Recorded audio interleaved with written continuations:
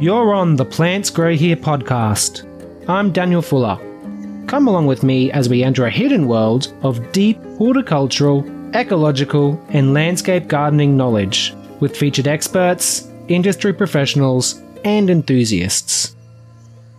Good news, everybody! Native forest logging is to be phased out by 2024 according to a new Victorian law.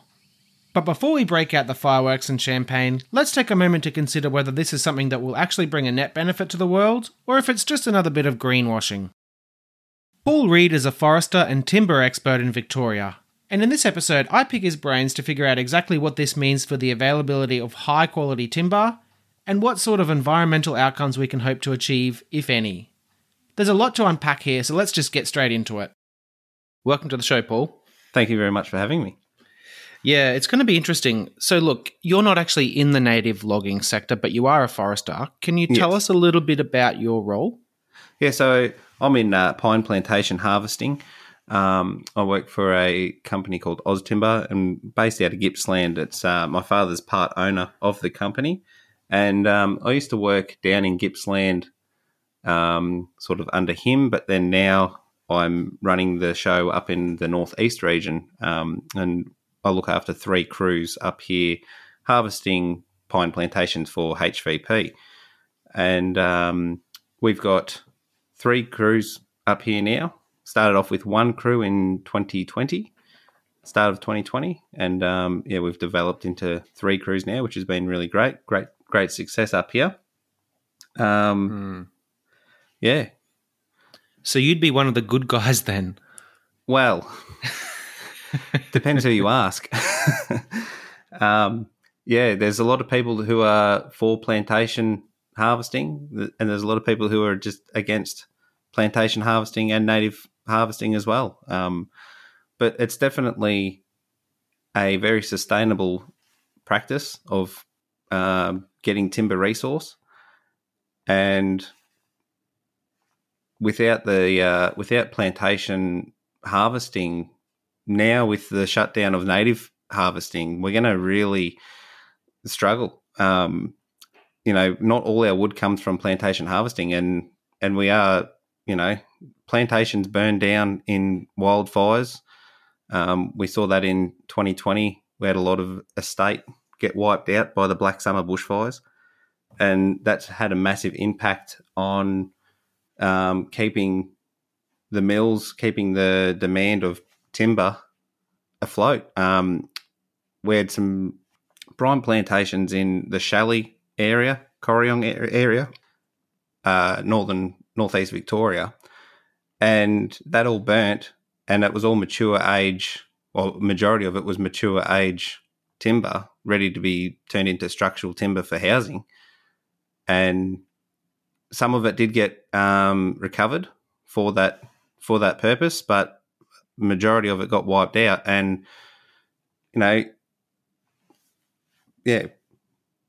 don't know how to explain it anymore. Like there needs to be a mix of both. There needs to be a mix of the native harvesting, and there needs to be a mix of the plantation harvesting. Absolutely. So there's so much nuance here, and I'm going to ask you some questions just to sort of nut out everything that you've said there, because there's so much to unpack. Yep. Native forest logging is to be phased out now by 2024, according to a new Victorian law. So, look, there's just so much to unpack. Can you tell us? Let's start with why do some people think this is a good thing? Well, a lot of people are saying that native logging is bad for the environment. They're saying that it's bad for the native species of flora and fauna, which is simply not true. The native logging is not done. They don't harvest virgin ground, and I want to make that really clear. They don't go into new coops that haven't been logged before. They are all harvesting coops that have been their grandfathers, their fathers, their grandfathers, great-grandfathers. They've all worked in this same patch of land, and it's not a big patch of land either, mind you. Victoria's native forests are protected. 94% is protected and cannot be harvested. So that leaves 6% of Victorians' native forests that can be harvested in state parks. And out of that, it's like 0.3% gets harvested every year. So 0.3% of Victorian native forests are harvested every year. It's not a great. It's not a heap, and it's all regenerated. What do we get out of that 0.3%? What do we get out of that small amount of area that's been harvested? We get fire breaks put in. When there's a big bushfire, we have the crews are there. They're the ones that are out there fighting the fire, putting in breaks, protecting the rest of the native forest. We get some of the world's best timber. Like, it's not just Australia's best timber; it's world class timber that is grown in Victoria. We've got the perfect conditions for growing some of these beautiful native species. Where it's all regrown. So Vic Forest actually regrows everything that they harvest, whether it be by planting or regeneration. Everything is regrown for the further years to be harvested. Animals that are somewhat endangered.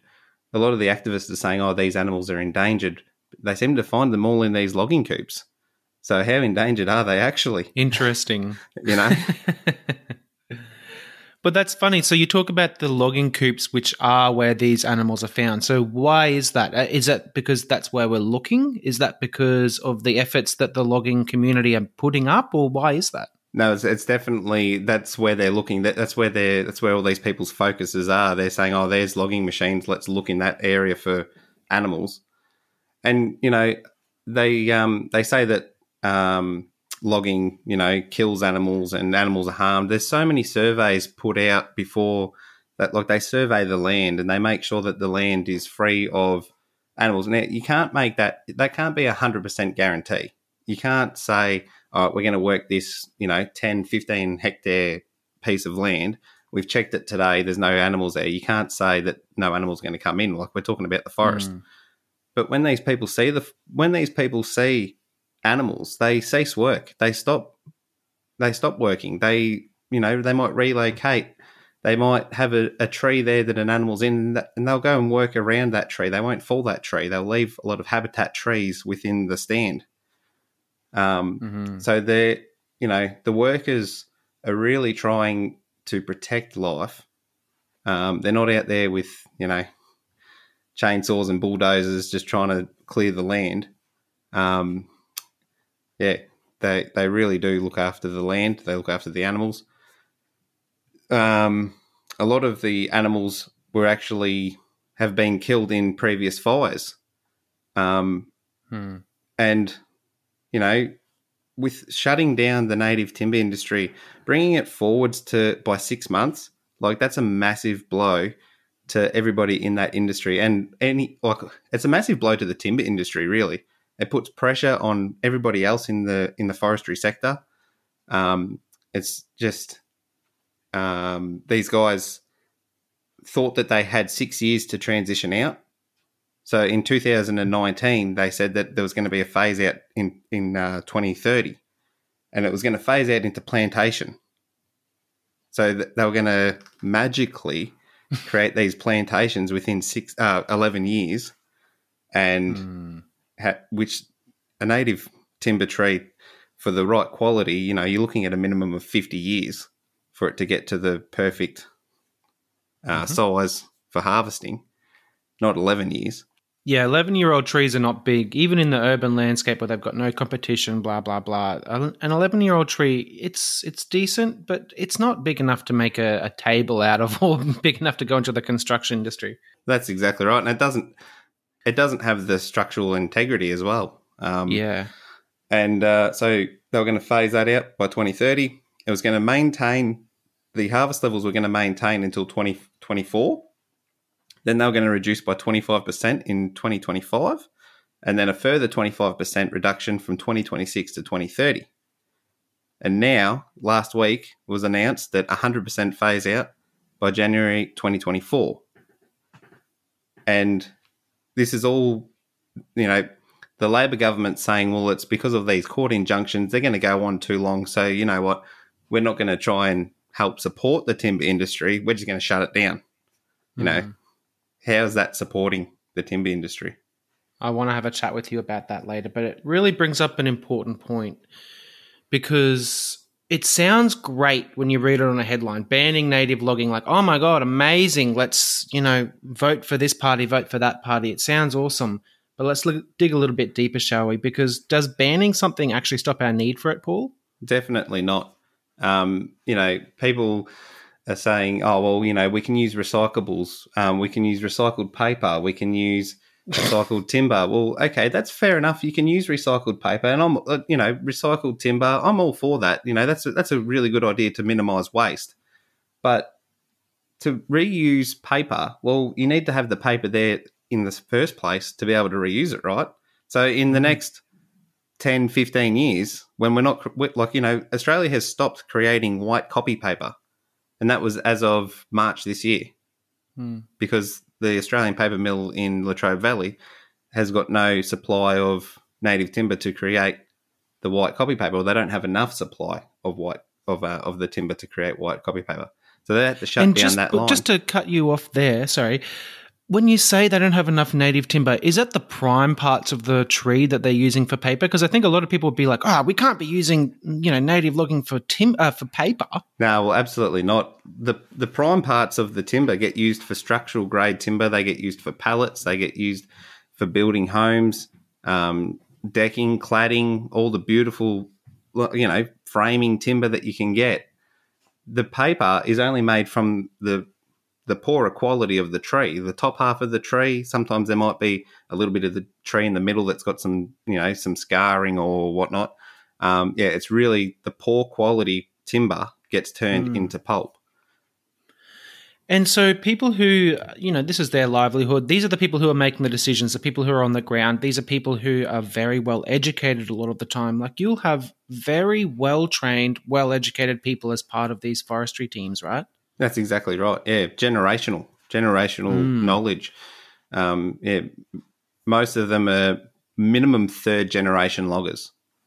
And we have some pretty great environmental laws in Australia and in Victoria. And what does that mean when we ban our producing it here? So I guess someone has to produce it somewhere, right? Well, that's exactly right. We need to get that timber from somewhere because we need paper. Well, where are we getting paper from now? We're going to be importing that from overseas. And we don't know what happens overseas. We have a fair idea of what happens overseas, and it's not great. There's definitely not those environmental standards that Australia has overseas. So there's really one awesome thing that comes out of this, and I have to say we have to say this is an amazing thing. We do get to pat ourselves on the back and say we did a great job. Exactly right. That's about the only good thing that's happening here, because the way I see it, and this is what Johan from Ambius told me the other day when we were talking about this, we live on one world. It's not like, okay, now we get to protect Australia. Great. No. It's one world, guys. That's right. Exactly right. And so many people don't see outside their own backyard, and they just see what they see on the internet, and they take that for gospel. Absolutely. Yeah. And the clickbait, it's a genius marketing move. I can see that. It's brilliant because it sounds awesome. We banned native logging. Great. Yeah. Yeah. But, on that front too, a lot of, coming up to the elections and everything like that, the Greens and the Greens Party and all the activist parties and everything like that, they were really putting out misinterpreted information and, photoshopping images, and they might take a photo of a koala that's been killed. They had a prime example of that. There was a heap of koalas killed on a private property, and it was by the landowner, but these activists got these photos and they pinned that on native forestry. Well, it was nothing to do with Vic Forest. It was nothing to do with the native forestry. It was a landowner, a private entity that did that, and native logging got the blame for it. So how do you compete with that? Because people see that and they see a cute animal that's being killed. They don't want to even think about talking to the people who are on the end of a chainsaw.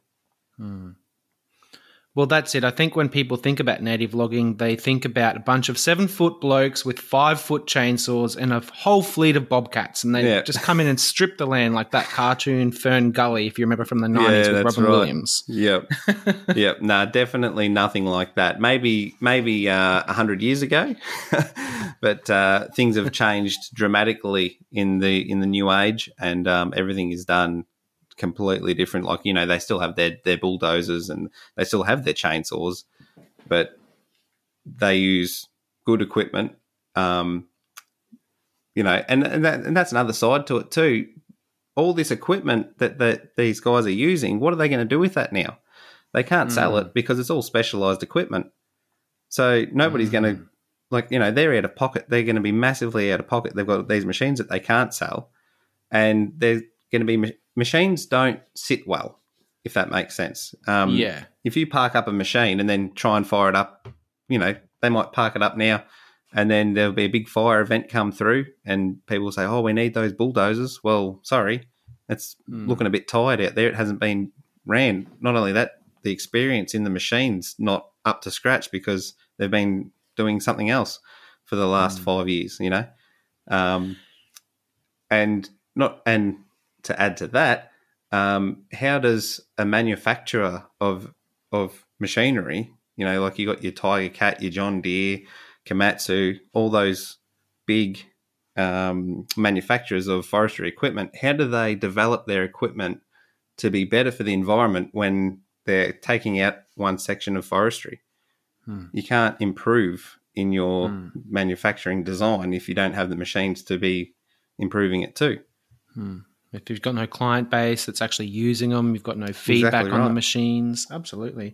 And you know what? And I, you know, as an outsider, I don't have to pay any of these costs. I'd almost be, okay, fine. Some people have to change their jobs. Some people are out of pocket, blah, blah, blah. If we were actually making a difference, it would almost be like, okay, well, you know, sacrifices have to be made. But I can't see that we're making any difference here other than that we get to pat ourselves on the back. That's right. The people who are, like, you know, there's going to be 5,000 workers without a job. And that's directly and indirectly, but that's what they've come up with. 5,000 people are going to lose their job as of January 2024 because of this announcement. But where are they going to like, you know, how are you going to find 5,000 workers a job within 6 months? Well, the government has said that they're prioritising that. They said Dan Andrews, I don't remember exactly what he said, but yeah, it is a priority for them, they said. But what do you think that means on the ground? Oh, that's Dan Andrews has said a lot of things. Not much has gone through. Right. I wouldn't believe anything that he has to say about timber workers. You know, the federal government said that they were going to support timber workers into this term, and look at what the federal government is doing. They're just taking Dan Andrews' side. They're not stepping in and trying to help the timber workers. But what about that timber lobby that people talk about? Don't you guys have like a fleet of lawyers that can sort of rush to your aid? Isn't that how it works? Oh, I'm not too sure on that one. Yeah, I'm not too sure. Not that I've heard, but yeah. But that's the picture that's being painted. Is it's sort of like this massive conglomerate of faceless people, you know, white men in suits and who are lobbying this and lobbying that, like the tobacco industry or something. Yeah, nothing of the likes on that one, unfortunately. Unfortunately. But oh dear. Yes, it's you know, it's just when people are going to really see the turn in this, like people, you know, for the next year or so, people will still go about there every day, not really noticing what's going on, but communities are going to break down. You know, a lot of people from inner city Melbourne, outskirts of Melbourne, they love coming up out of Melbourne on the weekends. They like going down the east coast of Victoria through Orbost and out to the side of Malakuta, or they like coming up through the middle and going up to the snow plains and everything like that. Well, all the little towns that have nice little coffee shops along the way, where do you think they're going to go? because they're the wives or the mums of the loggers. If they've got to transition out of a job, there's no raging industry up there for them to just sector into. They're going to have to relocate. They're going to have to pull kids out of school. They're going to, so school numbers are going to dwindle. There's going to be roads aren't going to be maintained. You can go up some really nice bush tracks up here. Those bush tracks are not going to be opened up because, there's no one to maintain them. There's no money in the town to fund it. Well, that's exactly right. It's really, I think of human beings like our own culture is like an ecology. Like you can't just remove one stable part of a habitat and then think that everything's going to go on hunky-dory. No, that's exactly right. Exactly right.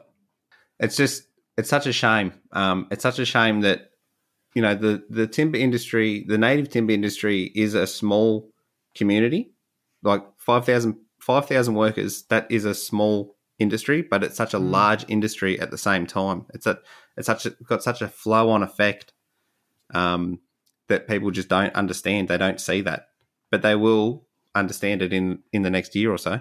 Well, absolutely. Like even in the horticulture industry, we've got tree stakes, we've got garden edging, all sorts of products, arbors. Let alone the construction industry, let alone the carpentry. We've got table makers, all these sorts of things. Yeah. It's not as simple as what people think, and I think that it's the clickbait, society that we live in, and we're thinking too simply. We're not actually taking a wider view. We all want to reach utopia tomorrow. Well, that's exactly right. And with that, a couple of weeks ago, I went down to a mill in Yarram, the Radial Timber Mill, and I saw what they're doing, and they are the world's only commercial radial timber mill, and they don't just take a log and cut it up and turn it into cladding and decking and stuff. The bark that comes off the trees gets sent to playgrounds. The sawdust that comes off the processing plant gets sent to chicken farms. So, all these chicken farms are going to be like, well, hang on, we need sawdust for our chickens. Where are we going to get this from now?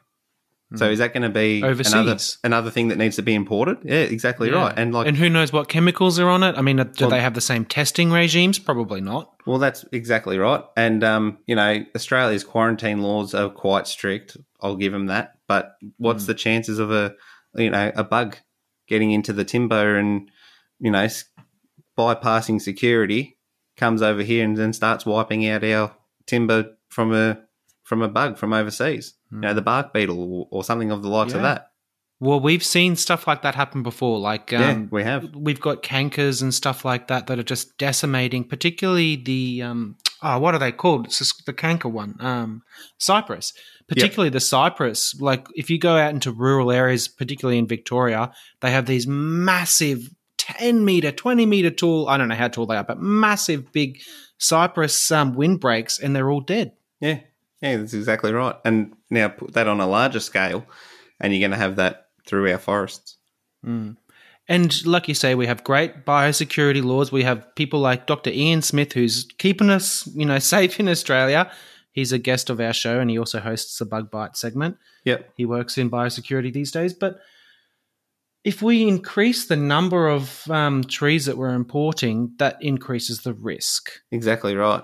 It increases the risk. It increases, the one thing that I can't understand is we've got native forests in Victoria supplying Victorian mills. All within, those truckloads. A truck might have a turnaround of, say, 300 kilometres. That's a pretty short distance from a tree that's been planted by hand, grown, cut down, sent to the mill, 300 kilometres. Now we're going to be saying, all right, we're going to be getting either timber or products from thousands of kilometres overseas on a ship that's burning all this fossil fuel. That can't be helping the environment. Where's the sense in that? Absolutely. There's no sense. It doesn't seem like there's any sense to it. I think that there is a sense to wanting to preserve, our biodiversity. There's sense in trying to preserve habitat. But we need to be thinking about that intelligently, because that's not our only value as a society. We actually do have other values. And that leads me on to my next question nicely. How can native logging be sustainable? Well, it is sustainable. They go into the bush, They cut down a tree, they replant that tree, it grows, absorbs carbon. All that carbon is then stored inside that tree. They go in another 50 years, they cut that tree down. Mm. It's not like the steel manufacturing where they dig a hole, get some iron ore out of the ground, and what do they do with that hole?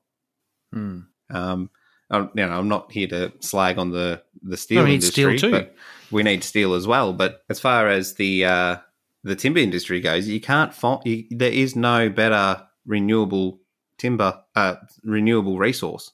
And a lot of the activists are saying, they're logging old growth forests. Well, no, they're not. There may be one old growth tree within the area, but they're not cutting that down. Mills can't handle that size wood. We're not living in the early 1900s anymore, where it used to be go and cut the biggest tree and put it on the truck, and it takes you a day to cut down one tree. Mm-hmm. There's nothing of the likes of that anymore. So what you're talking about is you're coming in, removing one tree, opening up the canopy, then other plants take advantage of that. There's obviously habitat created on the ground. Just that little bit of light coming down helps this thing and helps that thing and then helps this thing. Well, that's exactly right.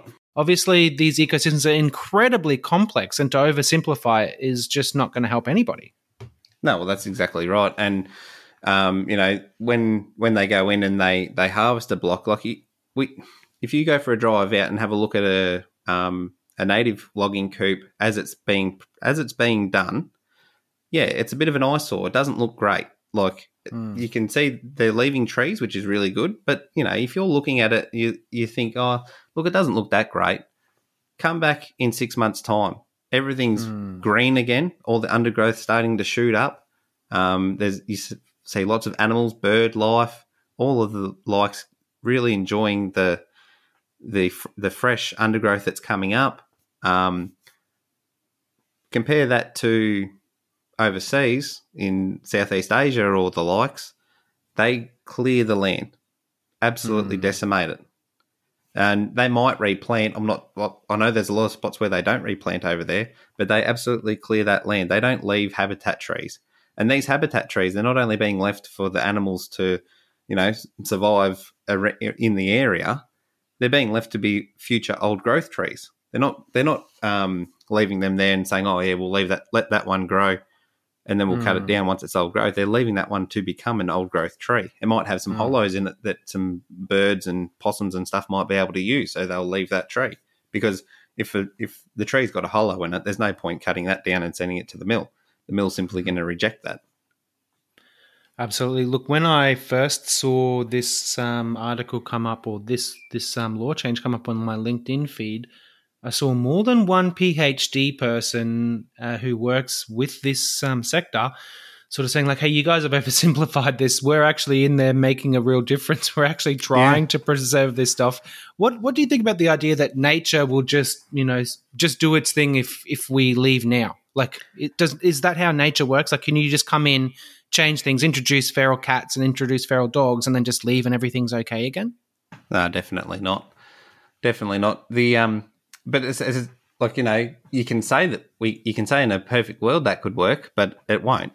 And bringing up the wild cats and the wild dogs, a lot of native animals are actually killed by your wild dogs, your wild cats. And leading into that one is, we don't do as much backburning as we used to do. And it used to be like, the Aboriginals used to do cool burns, where we do hot burns when we backburn, because we get told, oh, yeah, you're only allowed to do this section here and you've only got a month to do it. Whereas if you can do a cool burn, you're going to really cover more area. It's going to take a lot longer and probably going to cost a bit more money to do so. But you're not going to be scorching the land. And so you've got all these, like I said before, 94% of Victoria's native forests are protected, but a lot of them need a backburn because there is so much undergrowth under them. A possum sitting in a tree or a koala sitting in a tree can't see what's on the ground. So he's sitting in that tree and he goes, oh, yeah, I'll go down, have a bit of a walk around, goes down under the canopy, and then the wild dog comes and gets it. And there's that side to it. Yeah, absolutely. Wild dogs are no joke, as I've seen on my parents' farm. Yeah, and they're only getting worse too. They're getting worse. The deer population's getting worse. Like it's getting harder to be able to go out and remove deer from the bush. And it won't be long until these activists, like the Labor government, whatever, they're going to try and sway people away from doing deer hunting. Well, increased deer population, a deer dies naturally, dogs eat it, increased dog population. Yeah. Yeah, it's going to, I've seen it even in the last sort of, I'd say 6 years, the deer population has just tripled, if not more. It used to be you'd see one deer here and there. Now you see deer everywhere. Yeah, not good. No. So I think a lot of people, it comes back to that oversimplification thing again, doesn't it? Oh, it definitely does. People have they've looked too much into it. They're trying to create something out of nothing. And, they want to be the ones that said, we stopped native logging. We stopped animals getting harmed. We stopped old growth timber being cut down. Well, old growth timber has been cut down in Victoria for a couple of decades now. It's just very, very gut-wrenching. Gut-wrenching. This idea that, I just want to touch on that again. The idea that we can just leave nature and it's going to be fine. I don't think that's the case. As an environmentalist myself, and I never really identified as that word because I associate it with sort of the more what you're kind of talking about, I guess, like the environmentalist protesters and activists and stuff. I'm not. I'm just someone who loves the environment and I really care about it. Yep. I want to incentivize an industry that's there to actually look over it because I know that national parks aren't going to look after this stuff. I've seen national parks and they're not always looked after the best. We got Lantana up north in my dad's farm, they back onto a national park and it's completely covered in Lantana. At least if we have an industry in there, it can be beholden to serving us environmentally. Well, exactly right. And, we don't have an industry in there, like I said, clearing out tracks, clearing out, putting in fire breaks and stuff. The next fire event that goes through is going to wipe out that environment. You're not going to have the support. You're not going to have the knowledge of the land. You're not going to have people to go in there and replant. You're not going to have nurseries around that will have seedlings to be able to replant areas that have been incinerated. Do you know the Black Spur just out of Melbourne, near Hillsville? Spur. Yeah, the Black Spur. It's a tourist drive. It's on the Maroondah Link Highway. The Maroondah Highway, and it runs from Hillsville up to Benalla. And there's a section just out of Hillsville called the Black Spur. Now that is it's quite a rainforesty type of climate in there. Beautiful mountain ash trees growing through there. All that was planted after the 1930-something fires, and all that was planted to be harvested. But now it looks good because it's got nice ferny undergrowth and it's real pretty in pictures and people put that all over their Instagram. And we're not allowed to touch that now.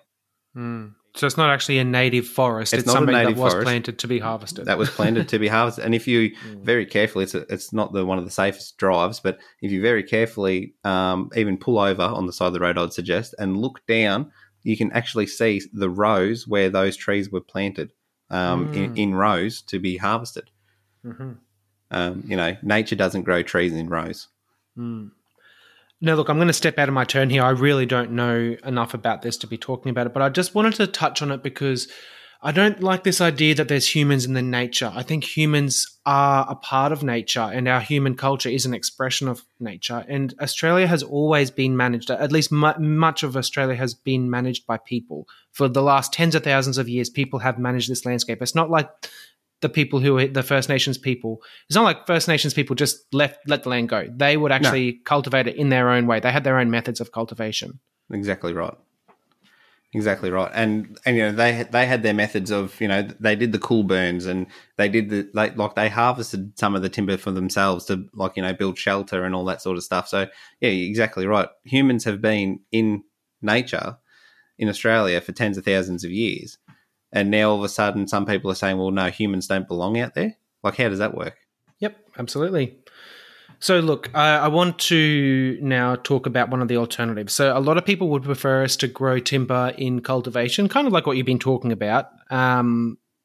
Is that realistic, not even just in the next 6 months to transition into fully like agroforestry?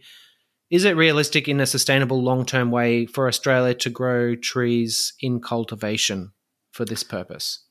Well, how do you mean by cultivation? Sorry. So like agroforestry, so like planting, yeah, you're right, cultivation is a problematic term, but planting and cutting them, like you plant them yourself in plantations. Oh, yes. So that is, it is sustainable, and it is, it's going to be the way forwards to manage that. But there's not enough, there's a lot of plantation in Victoria. There's the company that we subcontract to, HVP, they manage 250,000 hectares of land. About 150,000 hectares of that is pine and eucalypt plantation, majority of it now being pine. And 50,000 hectares is actually native, but they don't harvest any of the native. They only look after it. They're custodials of that land. But to say that we're going to go fully plantation, we're going to need more plantations. But where do we get this land from? And the cost of land at the moment. I've heard in one of your previous podcasts about planting trees on private properties and farmers, instead of farming cattle, they'll farm trees on their land. Well, that's good in theory, but how do they compete with market prices? And with it's a long term, they plant a tree today, they're not going to see any profit out of that for the next 25 to 30 years if it's a pine tree.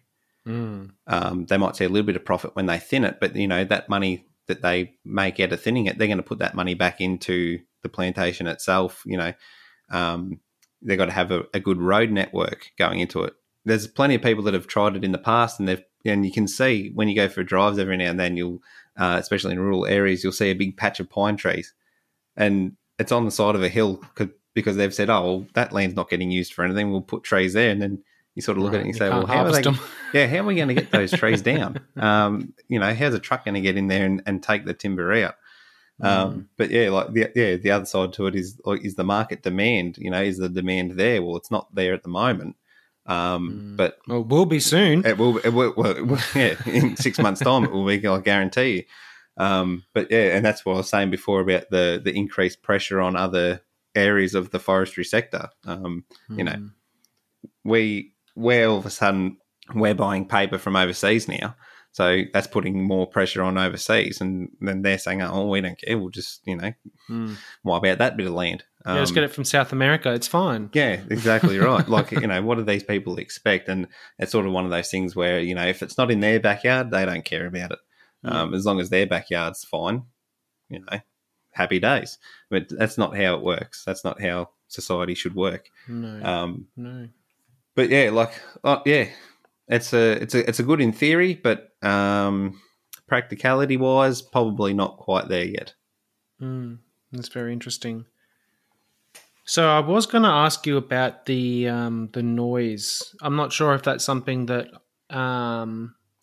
that you have any experience in, because I don't think that you're like an ecologist or anything, so you might be the wrong person to ask. Yeah.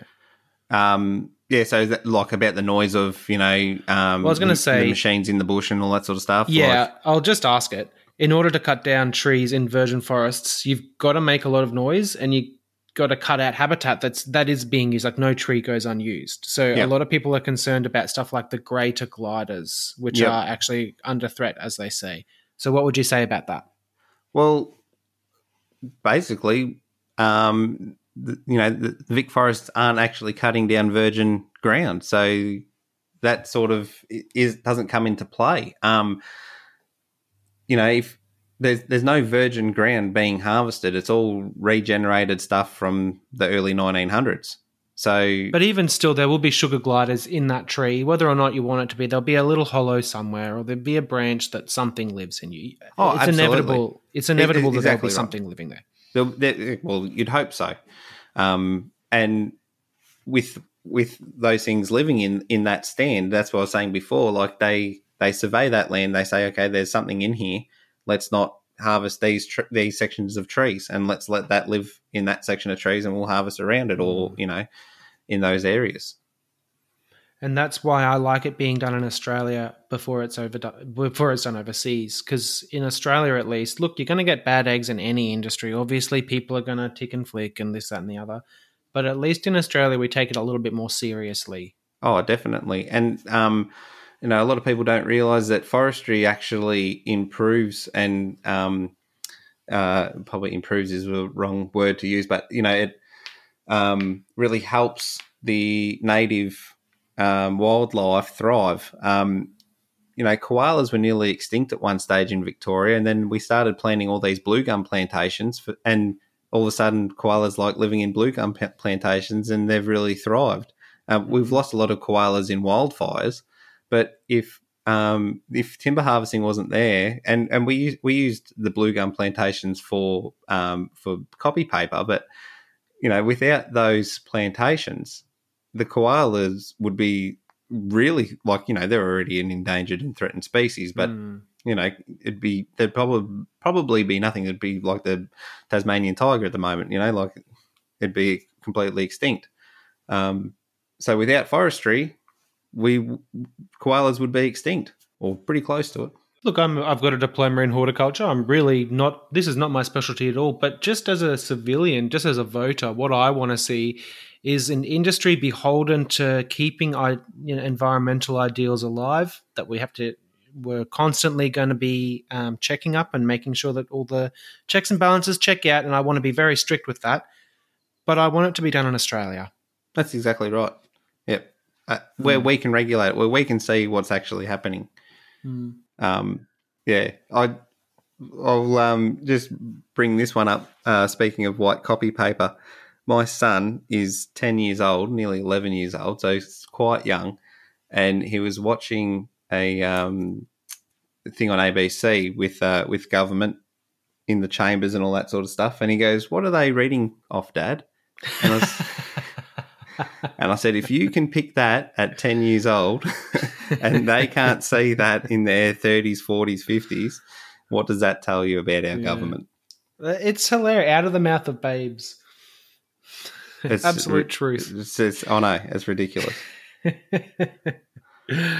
It's funny, and you can go deeper than that too. Tell us about the support beams. Tell us about the joists. Tell us about exactly right. the table. Exactly right. So what have we not talked about with regards to native logging today, Paul? Oh, we've touched on a lot. Basically, I hope everybody understands what's going to happen now. I hope they, can really sort of understand how much of an impact this is going to have on not only Victoria but on Australia. We're running into Victoria is broke. It's in debt, and we're shutting down one industry. They're not shutting down the whole industry, but they're shutting down one section of forestry. And a lot of people are saying that Vic Forest hasn't turned a profit in however many years. Well, how do they turn a profit when they're always getting shut down by activists going in? Somebody goes in and steps foot on that coop, they're not allowed to keep harvesting. They've got to stop. They've got to cease work. They've got court injunctions on them. They haven't been able to harvest since November last year. So how do you make a profit out of that? Mm-hmm. But even if Vic Forest doesn't turn a profit, if Vic Forest is $1 million in debt at the end of the financial year, $1 million of debt in government, or the government's in debt of $1 million, at least that money's been used in Australia. That money's, they haven't really lost $1 million because that money's been put back into the economy anyway. But now they're really wiping that whole section out of the economy, and we're going to be sending all that money overseas, and we're going to be funding people overseas that are doing it wrong. Yeah. And that's the issue. It's the oversimplification. Yet again, this seems to be my trigger. I really get annoyed when people oversimplify things and make them sound like it's a utopia, because when you actually go in and do the work, it's not like how you think it is in your imagination when you're sitting at your keyboard. Yep, that's exactly right. Yep. Okay, so Paul, you mentioned about some of those images and stuff that people had, particularly the what are they called? The protesters, the activists. The environmental activists. Yes. So the environmental activists had provided some, I guess you call them memes and images and stuff like that were not necessarily true. Can you tell me about what this war of memes is, like this culture war? Like, do you think that the logging community played well, or do you think they were outplayed? I think the logging community was definitely outplayed. There wasn't a lot of people, there wasn't a lot of push from the forestry side, sort of demonstrating how well it is managed and how well it's done. It was sort of, they were copying all the blows and they didn't really know how to, push it forwards of, well, no, that's not true, that's not how we do it. And, I do a lot of stuff on my social media on Instagram and TikTok.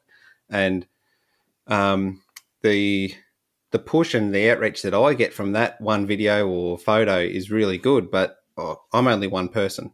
And I haven't seen a lot of other stuff on social media of people doing the same thing that I'm doing. So would have been good, but they can still do it. If more people can sort of push that onto social media in a well articulated way, that would be great.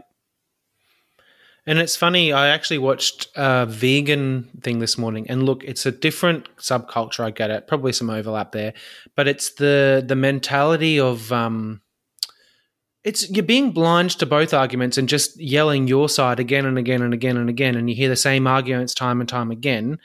Nothing against being an environmentalist, nothing against being a vegan. These are great things, or maybe not so. I don't necessarily think vegan's a great thing, but if that's good for you, great.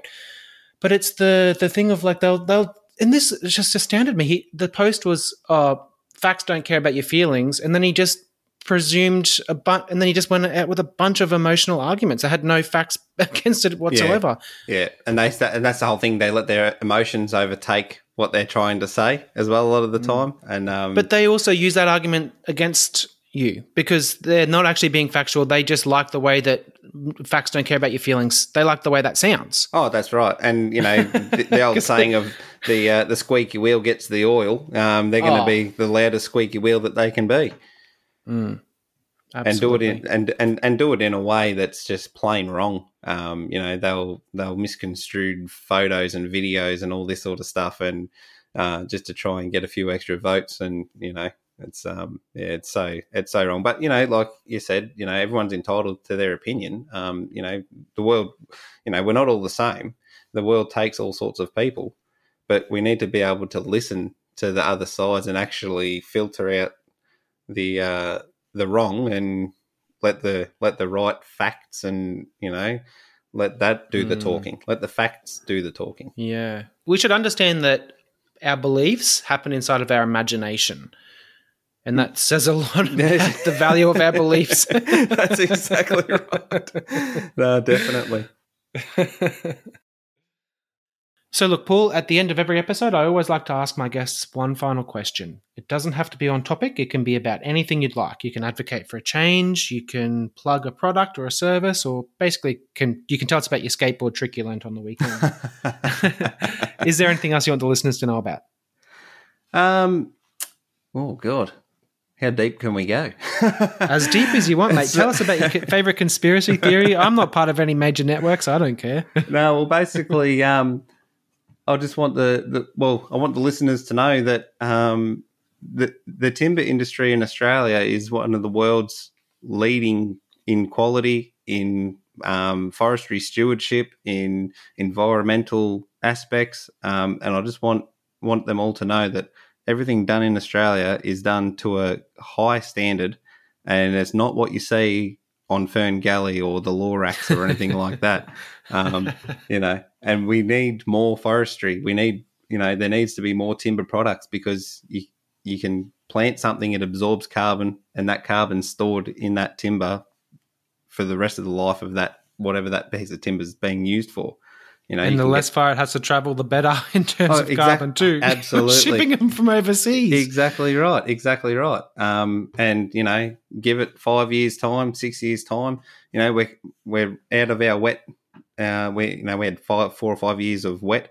Now we're heading into our dry section of cycle of the earth. And, you know, watch out for those bushfires, because there's not going to be anyone out there to help you put in fire breaks.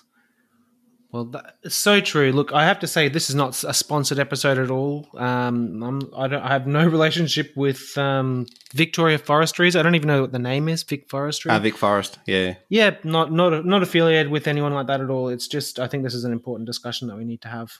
Thank you so much for your time, Paul. No, thank you very much. Thanks for having me. Appreciate it. Obviously, protecting our native flora and fauna is one of our highest priorities as a society, and rightly so. The general public are fed up with seeing the environment left out of the conversation. But I want you to think critically and dig a little bit deeper whenever you hear people signalling their own virtue. If what they're saying seems too logical and obvious, take a moment to consider whether there's an opposing view that you need to pay attention to. Check the show notes to follow Paul on LinkedIn as the Aussie Logger, and for links to the job board I built, hortpeople.com, where you can find arboriculture, horticulture and landscape industry jobs.